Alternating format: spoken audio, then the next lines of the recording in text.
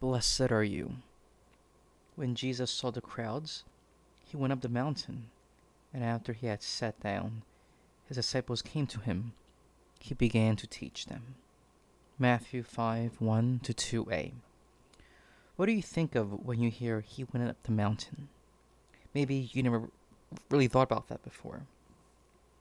What do you think of them now when you hear it?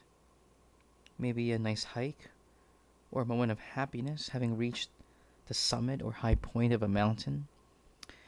But today I invite you to think about this in a different light. Jesus went up the mountain. Whenever we hear about mountains, we know something important is about to happen. Mountains are places of encounter between God and his people.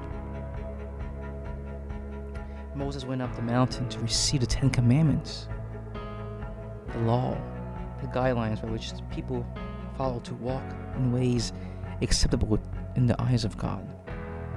Jesus went up the mountain to teach and to give his disciples the Beatitudes.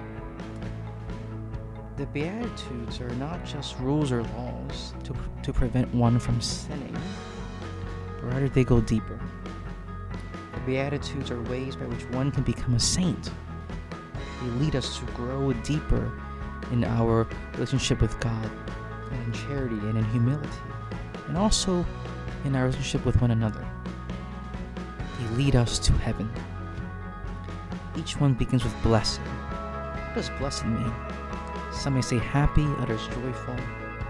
To be blessed does not imply that life is without its challenges. It does mean that we will be able to go through life knowing that all that happens, good and bad, will bring us closer to God.